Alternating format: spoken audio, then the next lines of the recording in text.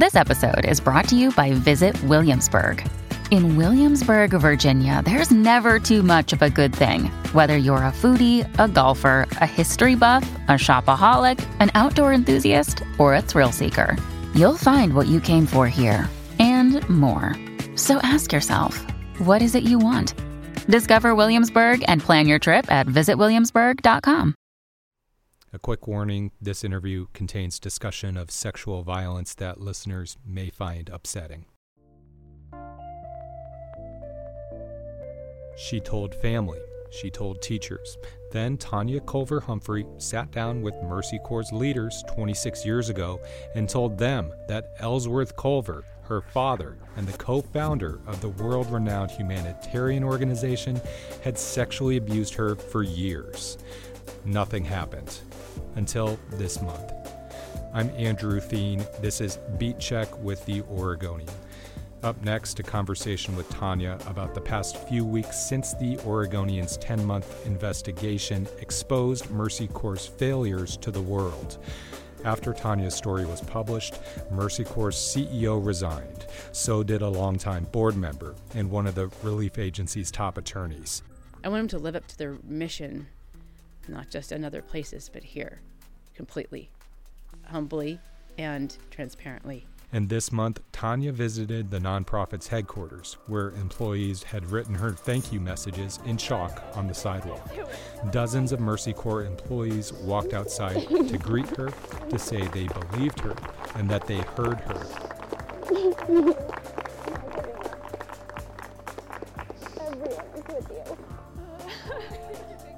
We talked about that scene and much more.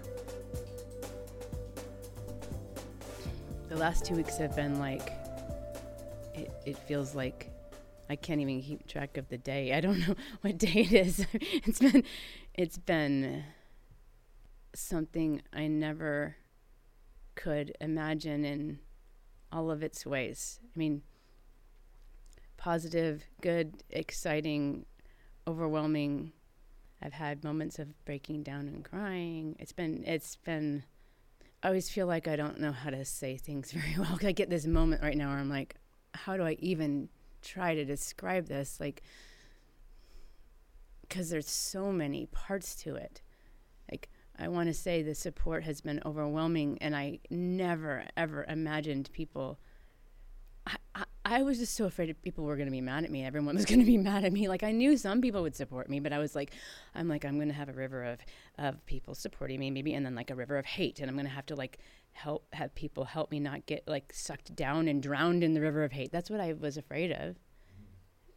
And the support is like amazing. And I'm still not really able to process that. Like, how has that support played out? I mean, obviously there was this pretty remarkable scene of where you went down to the headquarters. How else have you felt that support? I've felt support from people all around the world sending me messages and telling me their stories, the fact that they feel safe and comfortable to share with me their stories of their pain. It feels heavy, but it feels like support too, because they're trying to reach out to me to tell me that they believe me and they stand with me, and at the same time they're telling me their pain. I think that's probably been the best way to characterize what's been going on, actually, is I'm getting people who are believing me, but at the same time, along with it is this massive wave of pain. Other people's pain. Other people's pain and grief over either their own personal experiences or their disillusionment and their devastation with what Mercy Corps has done, because either they're donors or they used to work there or they work there now. And it's been a huge well of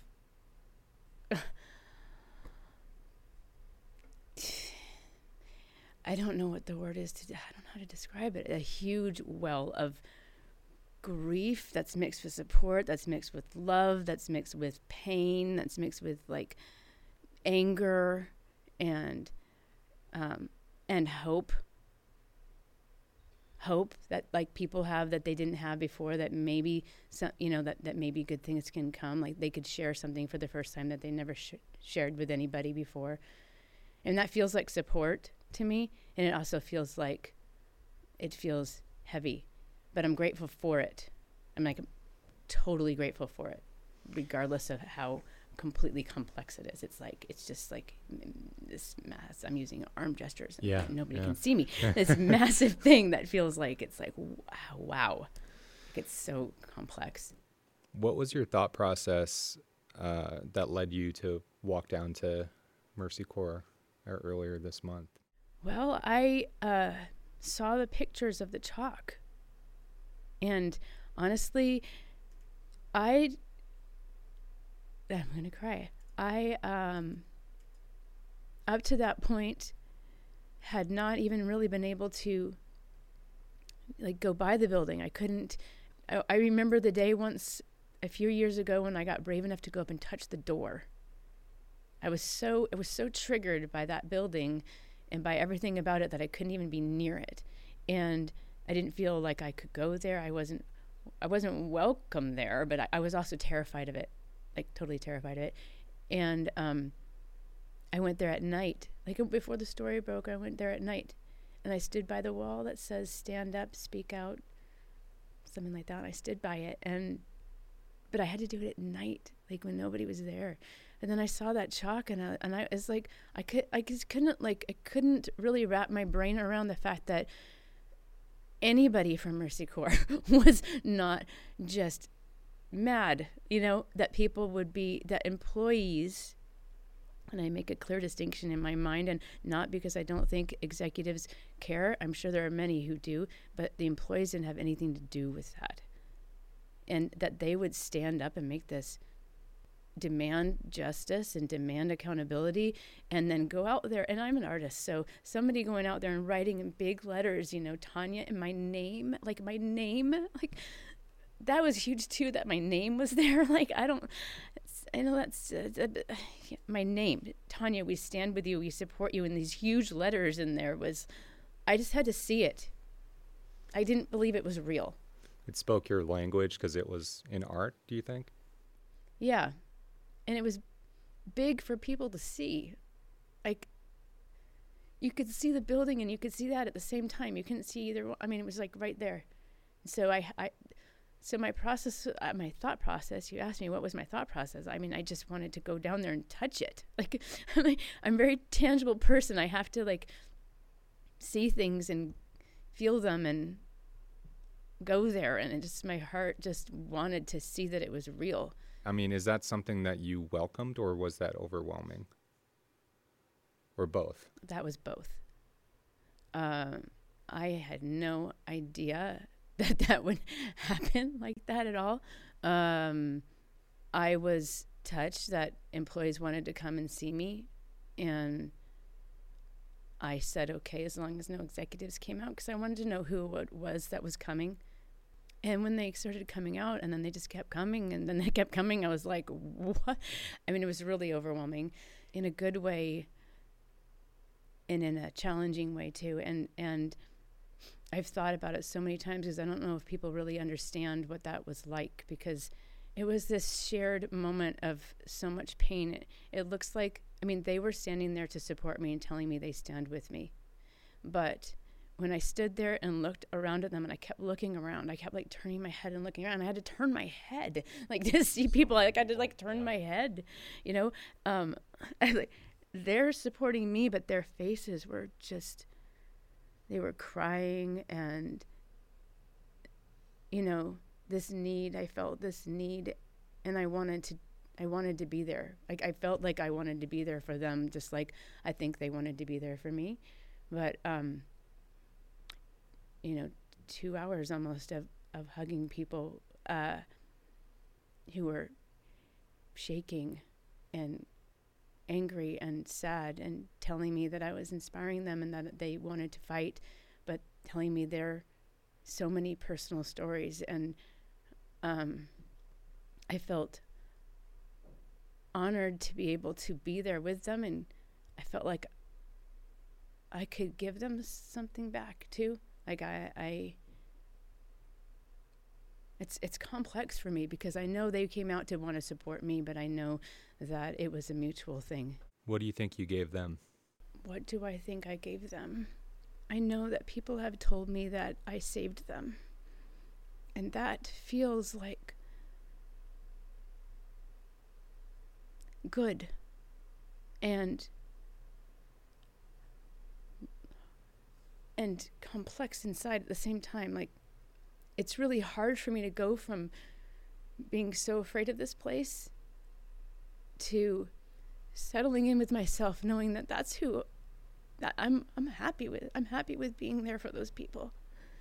And they needed hope, and they needed to know that what they did matter. It mattered to me, that it matters in general. And because it does. Like, it really does. And their pain with what they felt they were a part of, like they felt they were part of it. And I could see the guilt on their faces that was not their guilt. And I wanted them to be relieved of that guilt. I didn't want them to carry that guilt as it wasn't theirs. As individual people, these employees. They weren't there. They weren't there. They weren't in charge of these decisions. They didn't have to feel guilt or shame. They could feel anger, they could feel pain, and we could share the pain together. It was like grieving together because, obviously I feel a ton of pain, but I felt like they needed to know that it mattered, and so they could keep going. That their work mattered? That them standing up and saying that they believed me and that they stood by me, and that they were not okay with what happened and that they were going to fight for it. They needed me to know that and believe that. And I needed to know that and believe that. But they also needed me to know that because they were really, really hurting and feeling guilty and upset. And I'm glad that they had that. And I really hope that gives them more fire underneath them, like more hope. Not like, and I don't think it will, but I think, not like, as people, we want to kind of like let things, it's so hard, it's so heavy, things are so difficult. You want to like wrap it up and make it tidy, and it's not. And I'm still receiving messages from Mercy Corps employees that want to keep making change, and I just hope that it just inspires them to keep going, and that other people and other organizations will see that, look what they did. There was this one young woman who really, many people touched me that I will not forget. Like, I can't not even see their faces. Like, I close my eyes right now and I can see their faces. But this one woman, she was like just out of college, and she was so nervous to come up to me, and her hands were shaking, and she just said, I didn't know any of this could ever happen. I didn't know this could happen. And I told her, but look at what you're all doing. Just keep doing that. And so that would be great if other people could see that, and other organizations could see that, and people could say, hey, my voice matters. Actually, I'm not going to be a bystander like all those other people who are bystanders. My voice matters. I can say something, and then somebody else. Your voice matters all on your own. Like, I'm really small, and all of a sudden my voice mattered just because I'm speaking. But great, like, how amazing can it be when you speak and then like other people join you, and they got joined by all these people around the world from Mercy Corps employees who stood up and said, this, we won't stand for this. Like, that's amazing. And I think people need to know they have that kind of power. We talked a little bit about art earlier. I'm wondering if you can trace back to when art first became a part of your life, and how that has helped you, if it has helped you cope with the incredible trauma that you've experienced in your life. Oh yeah, it's totally helped me cope. It's totally been something that I could use to speak when I didn't have any words, when I felt like my mouth was covered and I was closed and I couldn't share anything. I could do things in art that were showing things that people who had the eyes to see could see, you know, or that I could just express and get out of myself, you know. I'm trying to remember, when did I first use art? Probably, I mean, I can't really remember a time I didn't, but I remember being in 4th grade, and I remember hiding outside, and this is not really, I mean, it is using art. I remember hiding outside beside the house, crushing up rocks of different colors and drawing with them. But I was hiding.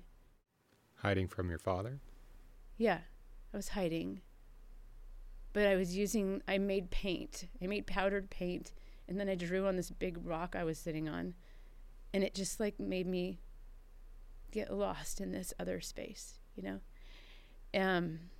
And that's not like painting a painting like the other paintings I did, but it was still doing something that was artistic, that was like getting out of myself. I remember drawing in the sheets,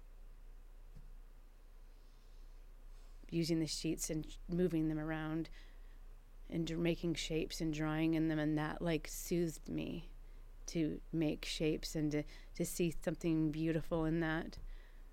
While you were being molested. Yeah. And later on, when I was in high school, when people weren't really listening, I made myself posters, and I made other paintings, and sometimes they were really graphic and really awful, things that I just had to get out of my head. A lot of the time, though, it was reinforcing to myself that there was a light in darkness. I think the thing that I like to paint and draw the most is light in the middle of darkness. When I'm doing it, I'm lost in doing it. I put on music and I'm just like in the moment of what that painting means to me. And it's like this total, it's like if I was going to take an antidepressant drug or like anti-anxiety, I'm thinking like, it's like a Xanax. It's like a Xanax. Like have my music on and I'm painting this thing, and it's like soothing every part of me. Doing the art feels good, and getting it out and what it looks like feels like I'm saying something for people to hopefully understand at a level that might not be words, because I didn't think I could say words. One thing that when I read your story, so vividly told by my colleagues through video, through words, through photos, I just think to myself, how did this woman survive? How did you survive? Where did you find your strength? The first thing that comes into my head is, well, God came into my head, and I don't know how to qualify that, to be honest with you. But that meant something to me in a way where I wasn't alone. Completely.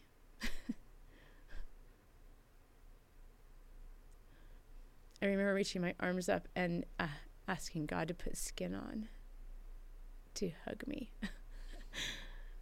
But yet I had this belief that there was something there listening to me. I think that mattered to me.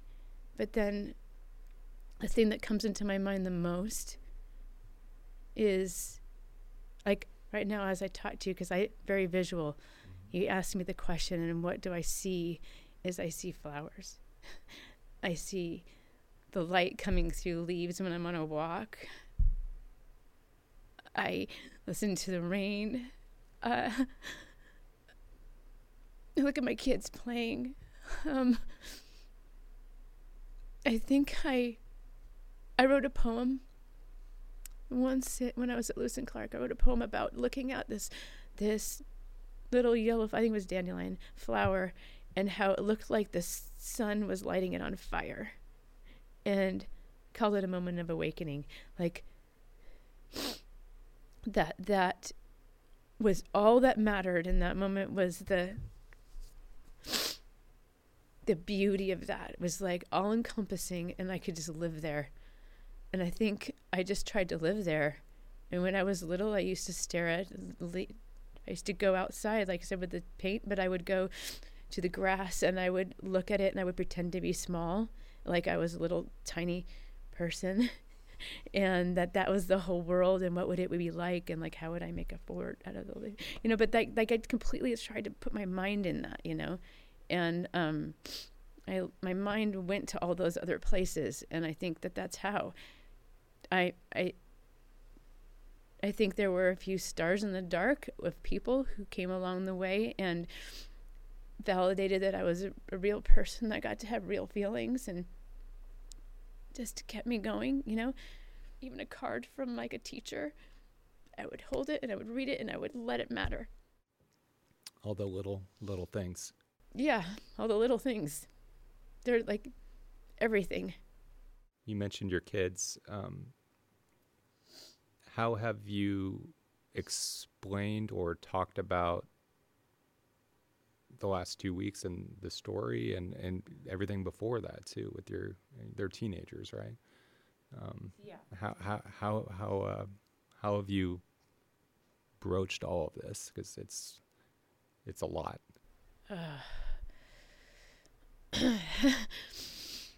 Well, carefully, and probably not as good as I should. As best as I could. I'm trying to be careful to think about what they would want me to say. My son's older, and I've told him over the years little bits that seemed age appropriate. I didn't want him to think that, he thought before that, what he thought about his grandpa. I didn't want to suddenly crash, have this fake truth be here and then this, horrible thing. So I kind of slowly tried to let him know. But that was really hard because I couldn't really tell, I couldn't really talk. And so, that because of all the other stuff and the fear of it getting out. So that was really difficult. But I think especially I could say in this past 10 months and then especially the past 2 weeks, he knew what was going on because he's older. It was very difficult to talk to him. I just don't want my kids to have to go through having this in their life, but it's really not their fault or mine. And I tell myself, he wouldn't be alive if he didn't get born, to me. So, I'm like, okay, this is life. This is life. I have to kind of comfort myself that way. And my daughter, it's really hard. I want her to be okay, and I got to just trust that they will be and that they are. And I tell myself they didn't live my experience just because they know about it. They have parents who love them. They have support. They have knowing about it is hard, but they can get through that. It'll be okay. I want them to be proud of me, and I want them to know that they matter like I mattered and like I matter, and I want them to speak out for truth too. But it was hard. Beth Nakamura came over and talked to both of them, and I'm really going to be forever grateful for that because it was just above and beyond what I ever thought. You guys at the Oregonian have been absolutely diligent and amazing and so consistently thoughtful and on with everything, and that you would want to go to them to explain the story out like you go to other people, take them like they're and who they are, their people. That was really, it's just, Lily was so much lighter that afternoon. She was so much lighter. And Noah was still upset, but that's okay. It was helpful. It was very helpful to hear. It was very helpful. And truth is hard for all of us. It's been hard for many people around the world. It's been hard for all kinds of people. It's hard for my family. It's hard for my kids. But they're doing okay. And I've just tried to give it to him in bites and tried to do the best I can, but I don't really know what I'm doing. There's no playbook. There really isn't. That being said, I mean, what advice would you have to some of these people who have reached out to you and shared their trauma, and people who are going through unspeakable situations now? Like, how would you help them cope? What advice can you give? Or how do they get the strength to do what you've done? First, I would say they don't ever have to do what I've done. They get to do whatever they choose. This feels like the most important question you've asked me. I would say you matter just as much as I matter. If you see that in this story that I mattered and that what happened to me mattered, I would want them to know what happened to them mattered, and they mattered just as much. And it doesn't, whether their story is out there or not, they matter just as much. And that it's worth it to keep living, but that their choice, it's their choice what they do with it. They get to heal however they need to, and they have the right to heal. And I believe them, and there are people who will. They have no shame. I really want to add the shame part, because shame is huge. It's huge, and I can feel it in the letters that people are sending me. No shame. It does not matter what happened to you. It doesn't matter what you had to do. No shame. Just if they can hold on to no shame, and you matter, and you get to choose. You didn't get to choose before, but now you get to choose. Was there, we've been in this national reckoning for the last couple years with the Me Too era and whatnot, which is different. It's a different set of traumas, and you are, decades earlier had gone through this process, which is in many ways how you should have done this. You sat down with these powerful men and told them your story, and they didn't believe you, or they didn't do anything about it. But now we're in this moment 20 or close to 30 years later where people were being believed or being heard for the first time nationally. Was that, did that play any part in your decision to come back to walk into the Oregonian, or to go back to Mercy Corps in 2018? Did that play any role? The role that it played for me was it gave me more hope, and it encouraged me and made it a whole lot less scary. It was still absolutely terrifying, terrifying, but it gave me things to hold on to in my mind that I wasn't as alone as I felt, that there were other people out there who were standing up and speaking out, being believed, and that it was like I wasn't standing just alone.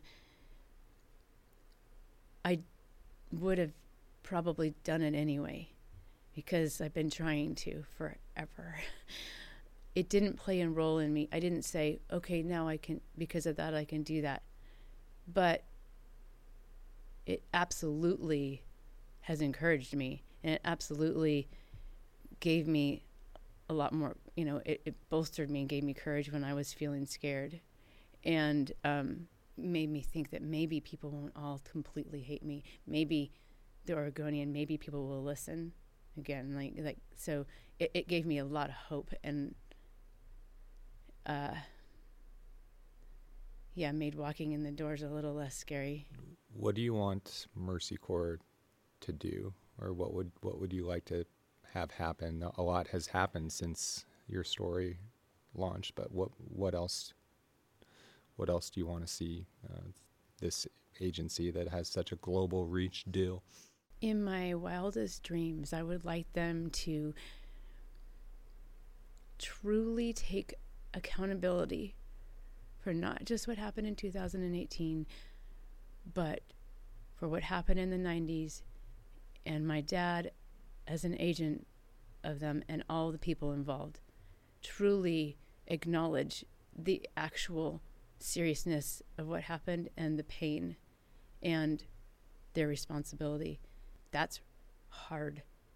If they want to be leaders, I'd like them to lead that way and then do what they need to do to take responsibility for that, to be hold accountable. I want them to not forget about that, but to really take it as seriously as it is and do everything they can do to show that they mean that. I want them to live up to their mission, not just in other places, but here, completely, like humbly and transparently. And then lead, because I don't think it has to be over for them. I mean, it's really scary to admit when you're really, really, really, really have done something bad. But then to do that and then step up and try to do the right thing, I think that would be an amazing thing to show people that can happen. And maybe it'll change other organizations. Maybe they'll do that. I don't know. What's next for you?